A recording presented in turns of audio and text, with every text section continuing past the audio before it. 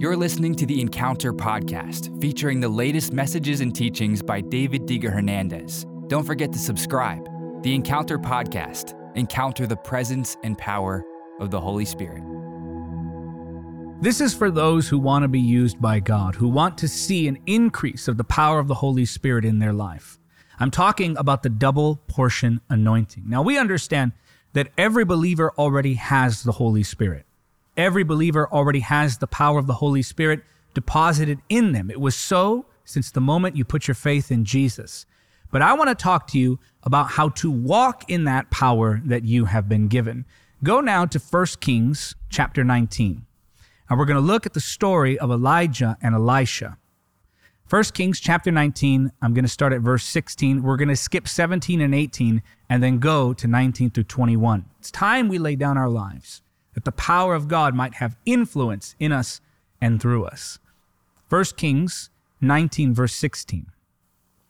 Then anoint Jehu, grandson of Nimshi, to be king of Israel, and anoint Elisha, son of Shaphat, from the town of Abel-Meholah, to replace you as my prophet. So here Elijah is being instructed to go and anoint Elisha.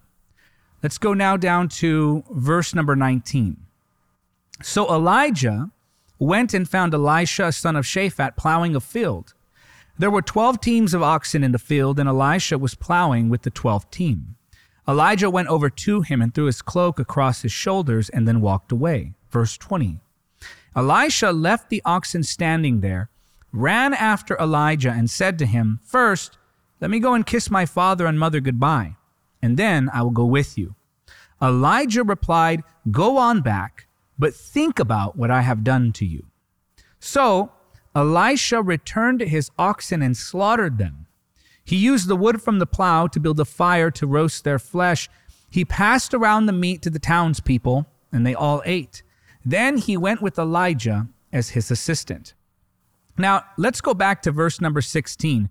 And as I said, we're looking at the story of Elijah and Elisha. And as we read through the scripture, we're going to glean truths concerning the double portion anointing, and then we're going to apply those to our lives so that we can continue to walk in greater measures of the Holy Spirit's power. Again, noting that that power is already within you.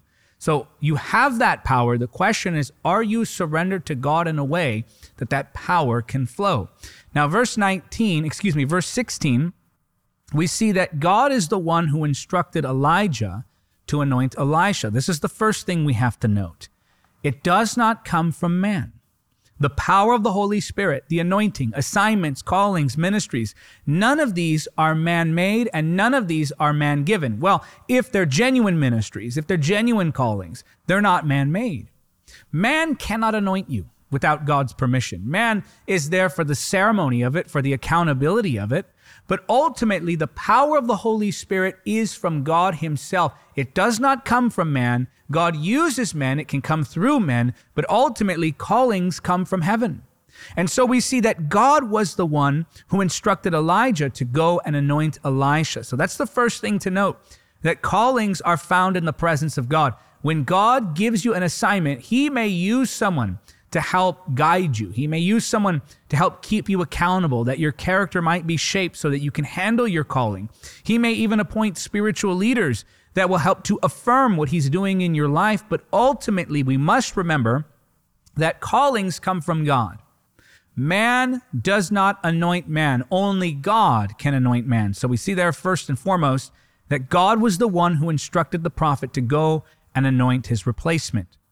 Now let's go down to verse number 19. So Elijah went and found Elisha, son of Shaphat, plowing a field. Now here's something that I've noticed about the Lord.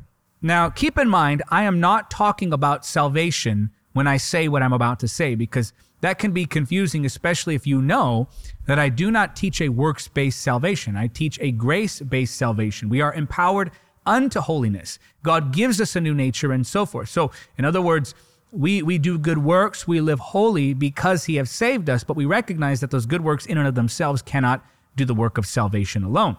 So understand that when I talk about working, when I talk about not being lazy in this particular context, I'm talking about as it applies to ministries and callings, not as it applies to salvation. So remember this, If you have a past, God can work with that. You have flaws and character issues, God can help you shape those that you might become more like Christ. If you have doubts about yourself, you have insecurities, God can empower you with boldness to work through that. If you have obstacles, people coming against you, financial trouble, health issues, whatever it may be, God can work through it with you. But here's something that we must know about the call of God. Here's something that we must know about the anointing. It's not a popular truth. It may offend some, but the reality is this: God does not anoint the lazy.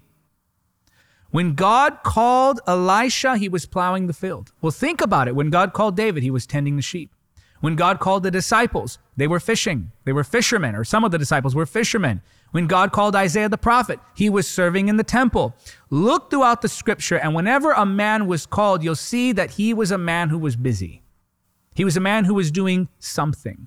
He was a man who was making use of his ability, who was being a good steward of his time.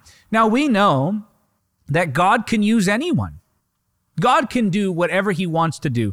And no, I'm not saying that laziness is the one flaw that God cannot help you with. What I'm saying is that if we are to surrender to that laziness, then we choose to not do the work of ministry. And God still allows us to have our autonomy and free will. And so if we're unwilling, if we're spiritually lazy, if we're inactive in our callings because of the decisions and the choices that we make based on our own free will, then of course, God will not force that calling upon us. Now again, God can use anyone he wants. God can anoint anyone that he wants. But if we look at the pattern in Scripture, we see that God does not anoint the lazy. You have to be doing something. Now, I'm not saying that you have to be perfect. I'm not saying that there can't be a struggle with laziness or maybe a struggle with a lack of zeal. I'm saying that if we live the lifestyle of laziness, doing nothing ever, and we never get moving, we never are obedient, we never fulfill the instructions that God has given to us, then we make it very difficult to see the calling fulfilled in our lives. And God does not anoint the lazy. We see that Elijah was plowing a field. He was doing something. He was a person of work, a person of diligence. When God calls someone, he looks for someone who is diligent. Now, again, I want to reiterate so that there's no confusion. I'm not talking about salvation. That's a separate thing. God saves us despite ourselves as long as we put our faith in Jesus. But here, I'm talking about the call to ministry. I'm talking about the anointing, walking in that power, walking in the flow of the Holy Spirit in our lives. He does not anoint the lazy. Now watch in verse 19 that Elijah threw the cloak on him. In other words, here is that affirmation coming to him. Elisha did not ask. God spoke to Elijah. Elijah went to Elisha and he threw his cloak on him, and Elisha responded to what was happening. Now, we need to balance these two thoughts because if we're not careful, they can seem to contradict one another. On one hand, we see that Elijah is a man of diligence, doing something, he's working. On the other hand, we see that he was not the one who pursued Elisha to begin with. It was God he was not the one to pursue Elijah. It was God who called Elisha, and it was Elijah who threw the cloak. So we see that there is something to be said of those who recognize that they cannot call themselves into ministry. Yes, we should be diligent, as I just said a few moments ago. Yes, we should be working, as I just said a few moments ago. Yes, we should have our hand to the plow, so to speak. However, when it comes to the ministry, to the call of God, you cannot break into the ministry from ambition alone. Please hear what I'm about to say because our generation desperately needs to hear this. You cannot break into the call of God by ambition alone. Ministry, the anointing, is not a career choice. It's a calling. And I believe that many are ambitious about ministry because they perceive it as an avenue through which they can receive fame, fortune, status, importance, something to be admired about them. And if you look at ministry in that way, then often you're operating from ambition and you can't anoint yourself. You can't call yourself. So yes, on one hand, we are to be diligent, working. On one hand, we are to be doing something for the kingdom. If you desire to be in ministry, of course, you desire a good thing. There's nothing wrong with that desire in and of itself. But watch the motives, because ambition is quite tricky. And the flesh is self-deceptive. And so we must keep this balance to where we're not walking in laziness. We are being diligent about our callings. But at the same time, we recognize that the cloak is thrown at us. We don't necessarily pursue it first. That if we just stick to our assignments, we're diligent about what we know God has spoken to us, then He will bring the promotion. He will bring the next step. He will be the one to cause you to walk into something new. But God is the one who promotes. Do what's before you. Be diligent about what you know you have been assigned, and allow the next assignment to come from God Himself. But don't try to force your way through the door with ambition alone. Elijah threw the cloak on Elisha. He did not ask for it, but he was being diligent. Verse 20, Elisha left the oxen standing there, ran after Elijah and said to him, "First, let me go and kiss my father and mother goodbye, and then I will go with you." Elijah replied, "Go on back, but think about what I have done to you." In other words, you have to take some careful consideration about the call of God. So let's recap just for a moment here. So far, we've seen that the called are called by God, not by man. We see that the called are diligent. They're not lazy people. And God chooses, for the most part, as far as we can see in biblical patterns, God chooses to not anoint the lazy, rather He calls the diligent.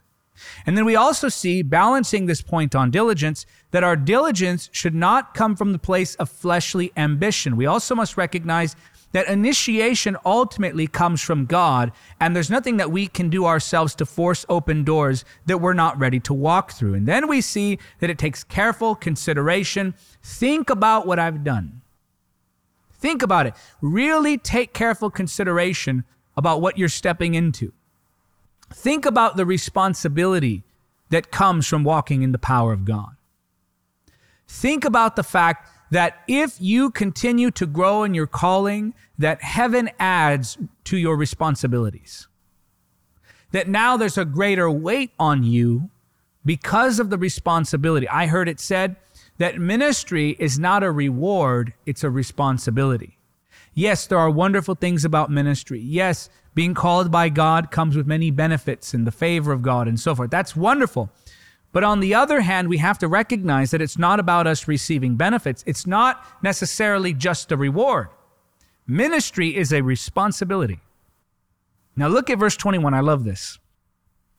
So Elisha returned to his oxen and slaughtered them. He used the wood from the plow to build a fire to roast their flesh. He passed around the meat to the townspeople, and they all ate. Then he went with Elijah as his assistant. Now, what's he doing here? He took the plow, used it as firewood, and then he roasted all his animals. What exactly is happening here? He's burning his bridges, so to speak. He's making it so that he cannot look back. He's burning the plow. He's destroying his former means of sustenance. He's destroying that which he had up until that point totally relied upon to make a living. Now, that is the turning from that former life. That is the turning from his old responsibilities. That season, that chapter was coming to a close. The season was coming to an end, and he was stepping now into a new dimension of his calling. But in order to step into the new dimension of your calling, you have to step out of the old, and sometimes that's uncomfortable. The old is familiar. The old is not as scary. We've learned to rely on some of the systems and some of the sustenance that comes from the old. But my friend, if you're not willing to take that step of faith, if you're not willing to step into the newness of what God has for you by burning the plow, by slaughtering your animals, by turning from it in such a way that you can never go back, then you cannot step into the new. You have to destroy the old bridges. You have to get rid of that safety net, if you will, at least when you know God has called you. And it takes total commitment. In other words, I'm gonna set my mind to this, and I'm not looking back. God does not call people who look back. And again, I'm not talking about salvation. I'm talking about the call into ministry. I'll put it this way more clearly. God does not promote you in your calling if you're constantly living in your past. God does not promote you in your calling if you're constantly living in your past. If you're constantly looking and longing for the things of old. No, it takes total commitment to set your mind on the things ahead and above and to say, I'm going to pursue the call of God. I'm ridding my life of the old means of sustenance and stability and reliability and familiarity, and I'm now turning to what God has for me. I'm stepping into the new. It takes total commitment. Now go over to 2 Kings, because that's where the next portion of the story that I want to read to you picks up. I'm going to read verses 1 through 6. When the Lord was about to take Elijah up to heaven in a whirlwind, Elijah and Elisha were traveling from Gilgal. And Elijah said to Elisha, "Stay here, for the Lord has told me to go to Bethel." But Elisha replied, "As surely as the Lord lives and you yourself live, I will never leave you."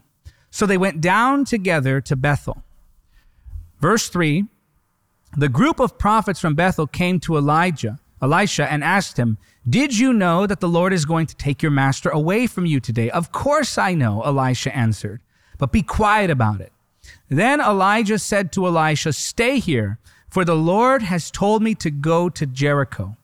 But Elisha replied again, "As surely as the Lord lives and you yourself live, I will never leave you." So they went on together to Jericho.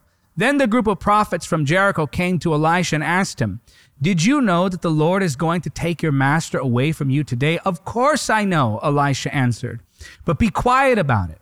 Verse 6, then Elijah said to Elisha, "Stay here, for the Lord has told me to go to the Jordan River." But again Elisha replied, "As surely as the Lord lives, and you yourself live, I will never leave you." So they went on together. Here we see something quite interesting.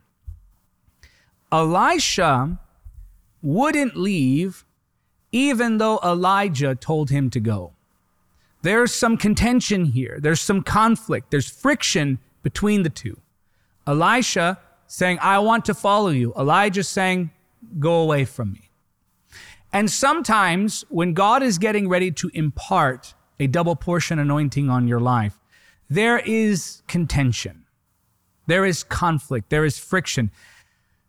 This may even be the case between you and a spiritual mentor, a spiritual mother, a spiritual father. Sometimes it's the case, and I'm not saying, please don't hear what I'm not saying. I'm not saying this was the case with Elijah and Elisha, but an example of contention can be something as simple as the spiritual mother, the spiritual father, doesn't quite want to let go and doesn't really want to give over something. And so there's contention, there's conflict. And that's, of course, speaking in the context of it being the time for that. And sometimes people just want to hang on to something because they're not ready to give it up, even though the Lord is telling them, impart that, hand that over. It's time for transition. And many times we've seen transition blocked because of certain people in certain positions not wanting to let go. That's, again, not always the case. That's just an example of what contention can look like, and perhaps that may be something you're facing. There's contention that can come in other forms, such as persecution, criticism, slander. Anytime there's promotion, there's contention. And here we see this contention, but Elisha stood loyal to the vision. Elisha stood loyal to the purpose. He had his eyes set on the prize. He knew he wanted to walk in a greater measure of power, and so he persisted. Now look at verse 3. The group of prophets from Bethel came to Elisha and asked him, "Did you know that the Lord is going to take your master away from you today?" "Of course I know," Elisha answered, "but be quiet about it." Now, it's my contention that Elisha wanted them to be quiet about it because he wanted to be the one who saw his master taken. And so there was a holy jealousy, a holy protection over his calling. Now, we understand that there's godly jealousy and there's ungodly jealousy. Godly jealousy is based in love and selflessness. Ungodly jealousy is based in fear and selfishness. Now, sometimes when people hear the word jealousy, it stirs something in them. They're offended by the word itself, but you have to understand that there's a godly jealousy and an ungodly jealousy. And here we see somewhat of a holy jealousy, a passion, a zeal for his calling. He wanted to be the one to catch the mantle. He's telling them, "You be quiet go over there. I'm going to catch this mantle. Don't tell anybody about it. It's a love. It's a passion for that calling. Now, it was about 7 years between the time that Elijah tossed his cloak on Elisha and when Elisha received the double portion anointing. I'm going to read a verse to you from Luke chapter 16, verse 11. And if you are untrustworthy about worldly wealth, who will trust you with the true riches of heaven? Now, I'm reading that verse to you to illustrate a point. It's the principle of stewardship. Here we see Elisha being committed to somewhat of the natural expression of that ministry that God had given to Elijah. He was serving him in a natural capacity with supernatural results. And if God can trust us with what we have now, hear me now, please, because if you hear anything I'm about to say concerning the double portion anointing, I want you to hear this. If God can trust us with what we carry now, our integrity, our devotion to him, our motives, if God can entrust us with what we carry now, then God will increase and God will add to our responsibilities and God will entrust us with more. And so we see that's exactly what's happening here. Elisha was faithful 7 years between when that cloak was thrown on him and when he finally received the mantle. But he was faithful in the practical. He was faithful in the spiritual. He was faithful when it came to his persistence. He was faithful when it came to honoring the man of God. He was faithful when it came to his diligence, to his focus, to his passion, to his motives. And here we see now something beginning to culminate. Go to verse 7 of chapter 2 now. Verse 7, 50 men from the group of prophets also went and watched from a distance as Elijah and Elisha stopped beside the Jordan River. Then Elijah folded his cloak together and struck the water with it. The river divided and the two of them went across on dry ground. They're walking in something supernatural here. Verse 9. When they came to the other side, Elijah said to Elisha, "Tell me what I can do for you before I am taken away." And Elisha replied, "Please, let me inherit a double portion of your spirit and become your successor." Verse 10, "You have asked a difficult thing," Elijah replied. "If you see me when I am taken from you, then you will get your request. But if not, then you won't." As they were walking along and talking, suddenly a chariot of fire appeared, drawn by horses of fire. It drove between the two men, separating them, and Elijah was carried by a whirlwind into heaven. Elisha saw it and cried out, my father, this is so powerful. My father, I see the chariots and the charioteers of Israel." And as they disappeared from sight, Elisha tore his clothes in distress. Elisha picked up Elijah's cloak, which had fallen when he was taken up. Then Elisha returned to the bank of the Jordan River. He struck the water with Elijah's cloak and cried out, "Where is the Lord, the God of Elijah?" Then the river divided and Elisha went across. When the group of prophets from Jericho saw from a distance what happened, they exclaimed, "Elijah's spirit rests upon Elisha." And they went to meet him and bowed to the ground before him. There's a lot to take in here. First, notice in 2 Kings chapter 2, verse 7, that the other prophets followed at a distance. They were disconnected from what God was doing in the life of Elijah. Elisha followed closely. The other prophets followed at a distance, which is why they weren't there to catch the mantle when it fell. Do you realize, my friend, that in every generation, God is dropping mantles to the earth? In every generation, God is giving assignments to a people. In every generation, God is looking for servants whom he can use to expand the dominion of his kingdom. Are you walking closely enough with Jesus to be near and catch that mantle? Or are you allowing that mantle to fall to the ground? Then in verse 8, we saw that they walked through the water. This was a path that was created by God. The cloak struck the water. A path is created by God. This is God's divine hand leading him to the place of impartation. This is God's divine power being demonstrated in this moment. Only God can take you to the places where you catch the mantle. Please hear what I'm saying. Only the Lord Jesus can take you to the places where you'll catch that mantle. Now, verse 9, we see that Elijah asks Elisha first, what would you like me to do for you? And there again, we see that the diligence and the service was paid off, but on God's timing. There again, we see the balance between diligence and ambition. We don't want to be so diligent that we're ambitious, or I should word it this way rather. We don't want to have the type of diligence that comes only from impure motives and ambition. We want holy diligence. We want to be working simply because we want to be obedient and allow God to open that next door. Here again, we see another example of that. The prophet asks him, what can I do for you? And he asks him for a double portion. He says, well, you ask a difficult thing. In other words, you don't realize what you're asking for. This is something that's going to cost you. And indeed it did. Now, verse 10, let me show you something else. Verse 10, you have asked a difficult thing. Elijah replied, if you see me when I am taken from you, then you will get your request. But if not, then you won't. There's a couple of reasons why I believe that is. Number one, he had to finish the journey. Many believers don't walk in their calling simply because they don't finish what God gave them to start.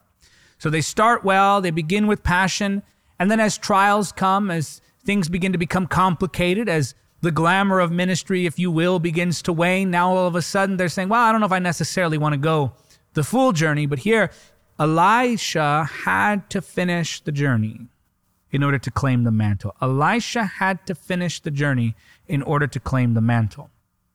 Now, there was something to be said of seeing the prophet go.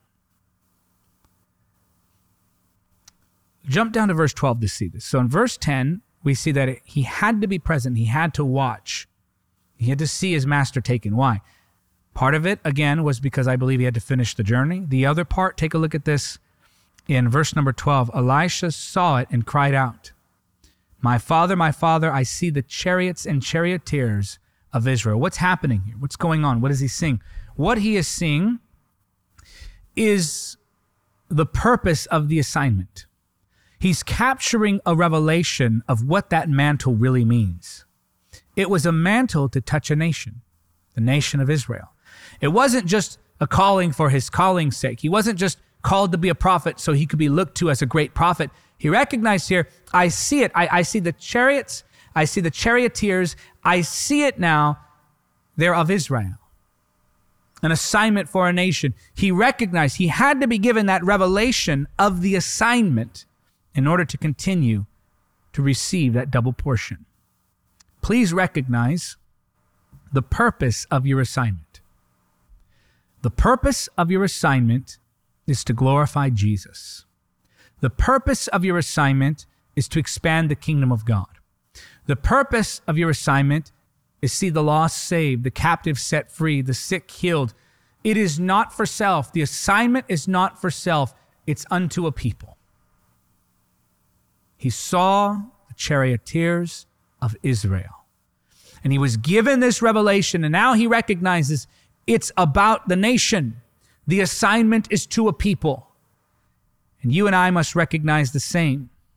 The assignment given to us is to glorify Jesus and to reach a people. That's part of why I believe he had to be there to see his master taken, so he could catch that glimpse, see the revelation, what this is really all about. And then in verse 13, we see the transfer take place. Elisha picked up Elijah's cloak, which had fallen when he was taken up. Then Elisha returned to the bank of the Jordan River. He struck the water with Elijah's cloak and cried out, where is the Lord, the God of Elijah? Then the river divided, and Elisha went across. Now, it's okay to honor what God has done in the past, as long as you're looking forward to the future. Where is the God of Elijah? Where is the God of my master? Where is the God of my mentor? And so yes, Elisha is looking back to the God of his past. He's looking back at what had been done. He's looking back at his master's former assignment, and he's saying, where is the God of Elijah? So here we see that it's okay to honor the past. It's okay to look at past revivals and be inspired. It's okay to look at generals of the faith who have been used mightily of the Lord and say, Lord, I want to be used like that. Or God, I want to be used in a similar way. Or God, help me like them to fulfill the call of my life. Use me. Make my life count for the kingdom. It's okay to look back and honor as long as you're willing to continue to look forward. And finally, verse 15. When the group of prophets from Jericho saw from a distance what happened, they exclaimed, Elijah's spirit rests upon Elisha. And they went to meet him and bowed to the ground before him. When God anoints you with the double portion anointing, you don't have to go announcing it. You don't have to say, this is the mantle I carry. People just recognize it. I don't go around announcing the mantle that's been imparted to my life. I just let the Holy Spirit reveal it. It's not even really about that. The point I'm making here is, why announce these things? Why make it about us? No, let others recognize the calling upon your life. And the point being, that mantle is evident. It comes with demonstration. When you begin to live a life that's surrendered to the Holy Spirit in this way, when you recognize where the calling comes from, when you're diligent about what God has given you to do without falling into the pit of ambition, when you honor the past, when you're diligent and you follow closely and you cling to Jesus and you live your life in a way that's surrendered like this, then that power becomes evident. You don't have to announce it. You don't have to declare it. You don't have to say, look at me and look what I carry. And again, it's not about that anyway. It comes with its own demonstration. Listen, the mantle does not fall on someone just because of who their parents are. The mantle does not come upon someone just because they married into a family. The mantle does not come upon someone just because they carry a title or spent X amount of years in ministry or because they have a large social media platform or because they're charismatic. No, my friend. The mantle comes upon those who are diligent about their calling, who cling to Jesus closely, who follow closely, not at a distance, who honor what God has done, who recognize comes from Him and it's for His glory. Will you catch that mantle for your life? Will you live your life in such a way that there'll be a double portion that rests on you? Father, I pray for that one who desires to walk in your power, the double portion of your power. Lord, I pray you give them double portion surrender, that they might have double portion power. Let your anointing flow through their lives in an evident way. Cause them to see the fulfillment of their calling. Use them for your glory, Jesus. Help us to catch the mantle. We honor you, we bless you. In your name we pray. Say it because you believe it. Say, amen. Thank you for listening to the Encounter Podcast. Don't forget to subscribe. Support the podcast by becoming a monthly supporter or making a one-time donation now. To give, just go to davidhernandezministries.com/donate. Until next time, remember, nothing is impossible with God.